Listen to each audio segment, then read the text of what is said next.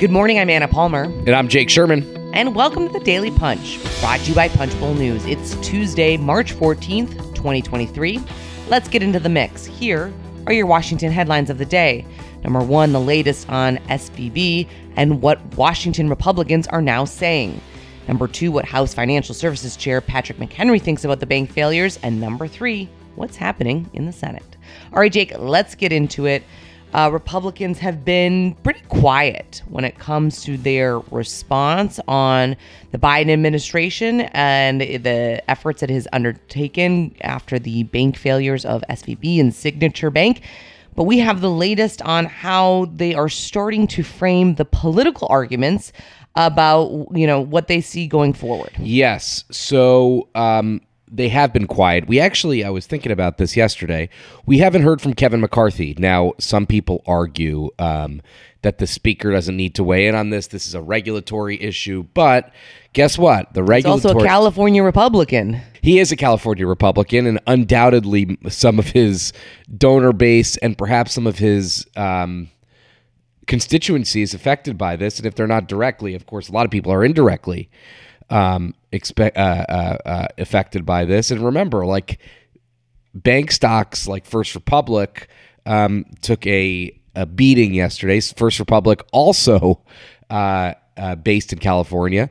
And as you and I have written about for a decade, it's no longer the case, but McCarthy was Silicon Valley's favorite Republican, not the bank, but the region. So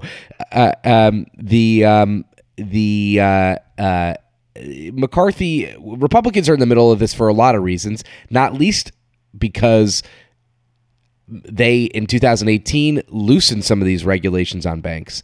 So the House Republican Conference, led by McCarthy, held a private call last night. We live tweeted it, which was to the chagrin of some Republicans in the call, we were told afterwards. And the conversation goes a little bit something like this from Republicans. Democrats are responsible for the collapse of this bank because their historic spending, which happened in the last Congress, created inflation, and that led to interest rate hikes, and the banks weren't ready for that. Now, oversimplification, Anna, way oversimplified, because basically Silicon Valley Bank, as we understand it now, was investing in long-term treasuries and didn't hedge their interest rate exposure.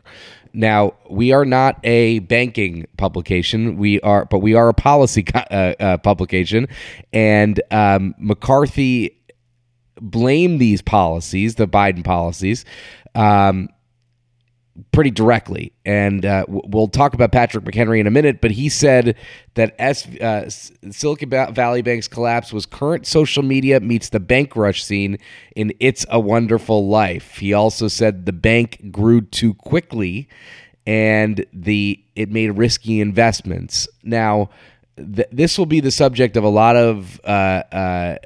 of discussion over the next couple months, and we got a preview of some of those things that the House Financial Services Committee will look into. But can I just say, though, I just think it's interesting, right? Like I think when it's all look at this, it is. In the sense that we're starting to hear their talking points, which I think were a little slow. They kind of didn't come out right out of the gate, but it's not as if this looks as though Republicans and Democrats are going to come together for some kind of a regulatory overhaul. They're not. Right? No. I mean, Maxine Waters, in a kind of highlighting the difference here, she went on CNBC yesterday for like 20 minutes or 12 or 15 minutes and just riffed in a kind of a very, not riffed, I don't mean to underplay what she said. She talked in detail about policy things that she would like to that she would like to enact, including hiking the FDIC's insured deposit limit. This is statutory. Let's be clear. A lot of people, there's a ton of misinformation out there, Anna. A lot of it because people are just kind of teeing off on Twitter without knowing anything. But the insured deposit rate, Anna, is $250,000, as everybody is beginning to know right now. That means that your assets in a bank are secure up to $250,000. After that, you're not on your own, but after that, it's a bit more risky of a proposition. Maxine Waters says, let's hike that. Let's insure all deposits.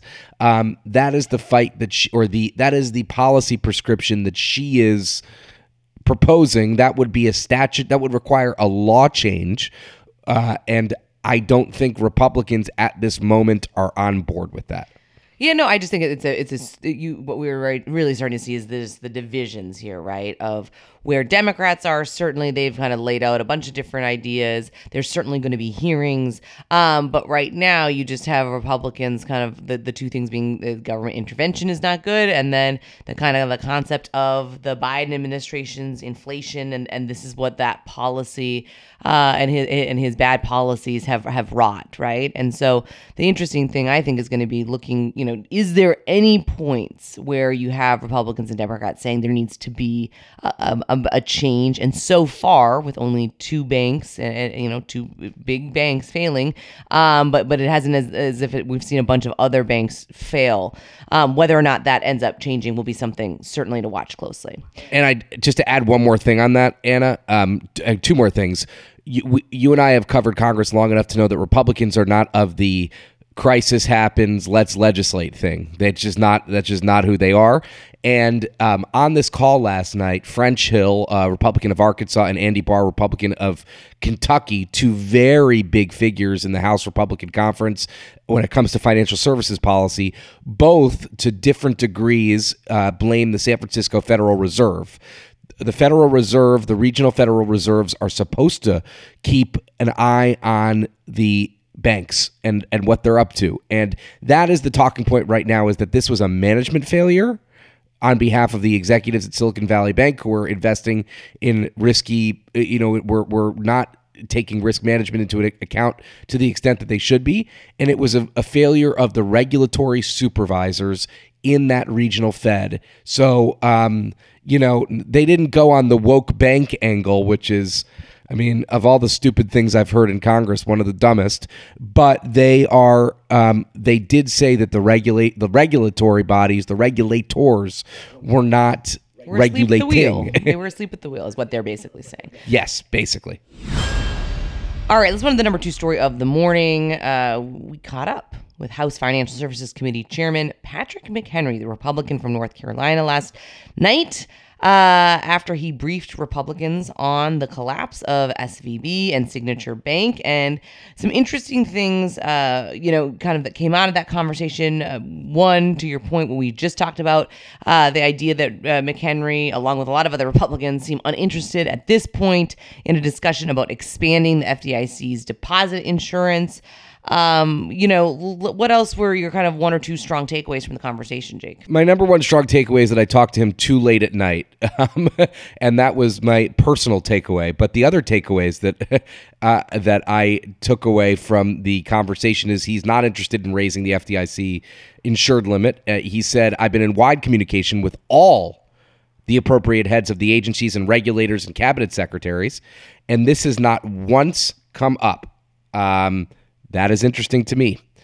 Now, does that mean that the Biden administration does not support raising the FDIC insured limit? No, it doesn't mean that necessarily. It means that that's not what they're focused on right now. But they are but they did not bring this up in conversation. Interesting, perhaps. I find it at least a little bit interesting. But that is the number one. Number two thing is he is generally supportive of what the Biden administration did here. He said, Congress created these agencies, and these agencies meaning the FDIC and the Federal Reserve, and our expectation is that in moments of stress, they use powers accordingly. Now, what he did say is we have reporting requirements, meaning they got to cough up documents and talk to the committee about why they did what they did in that moment. And he said, we'll get those documents as provided for under law, and we'll be able to ascertain the nature of their decision making. At this point, they use their powers appropriately. This is McHenry. The powers that are of essence to what the central bank does and what the FDIC does, they are acting accordingly to historical norms. Now that's, generally, that's like a wait and see vibe here, right, Anna? It's like, yeah, these banks were screwed up at the moment, and we were told they were screwed up, and the Fed and the FDIC did what they should do, which is helped ease them out of the public sphere and protected depositors. But like, let's check out what's under the hood pretty soon. Right, Anna? What's your vibe on that? Listen, I think McHenry, he's got a tough task because certainly they don't want to cause any more panic in the marketplace, right? And I think McHenry has, particularly among his House Republican colleagues, has been kind of that sober voice, not just on this, but on a lot of issues. And so, I think this is leadership in so much as saying, all right, they're going to do what they're going to do. We will, again, of course, ask questions. We will investigate, make sure that it was handled appropriately. But he doesn't want this. None of these lawmakers want any other banks to fail. And so, I think that they're kind of having to hold that dual role there, even in the sense that saying like he hasn't even made a decision on when he's going to hold the first bank hearing on this. Obviously I would expect that to happen, but the fact that they're not trying to rush to some kind of like, all right, they want to stem kind of the crisis scenario and then move forward. Yeah. And he said in a preview of what the hearings will look like, you're right. He said they have not come to a decision on when these hearings will be, but he said you have the decisions of the institution and the decisions of the supervisors. Two separate questions. One is a management failure and the other is a supervisory failure, and we're going to look into these things. Now, what does that mean? That means they're going to look into the banks, how the bank made decisions. They're going to definitely, Anna, try to haul in some of these former Silicon Valley Bank, not Signature Valley Bank, Silicon Valley Bank, and Signature Bank officials and say, what were you up to and why were you up to this? And I imagine you got to bet your bottom dollar, Anna, that they are going to have the Fed, the local Fed officials, the FDIC, the OCC, which is all of these regulatory bodies are responsible for overseeing banks. Interestingly enough, KPMG, the company, the management audit company, gave Silicon Valley Bank a clean bill of health recently. So they have this is going to be, Anna, I am just telling you, this is going to be a major, major, major thing for House Republicans in the coming months. It's just you could bet that it's going to be, just based on what we've seen so far, and we're not sure the story's over yet. All right, let's run to the number 3 story of the morning quickly. The Senate is in town from Tuesday to Thursday this week. It is going to be a busy one.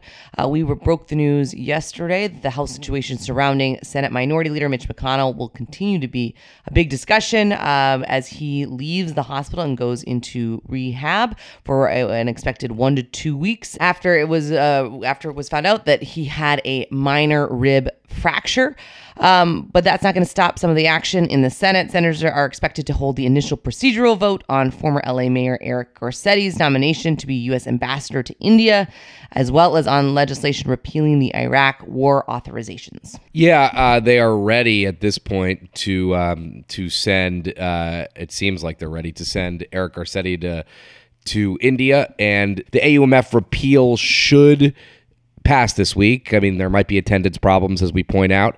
McConnell could be out for a couple weeks, Anna. That's what they say.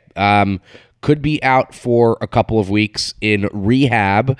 He, again, had a concussion, has a minor rib fracture. They weren't entirely clear what the rehab is for, but they said he's out of the hospital, in rehab, and could be a week or two before he's out of that scenario. So, interesting story that we'll keep following. Absolutely. All right. Thanks so much for listening. We appreciate it. Just wanted to flag that you can check out The Leaders. We've got our third installment of this special editorial project that Punchbowl News has been undertaking over the past month. This time we are looking at Ohio Representative Amelia Sykes. She is the Democrat from Northeast Ohio, talking about the role of reviving manufacturing in the U.S. A really interesting profile by Brendan Peterson. Encourage you to check that out. Thank you so much for listening. We appreciate it. If you like the Daily Punch, please share, tell your friends about it. It's the best way for folks to find out about us. And you can dive much deeper in all the things we talk about here with our free morning newsletter. You can sign up at punchbowl.news. Have a great day and stay safe.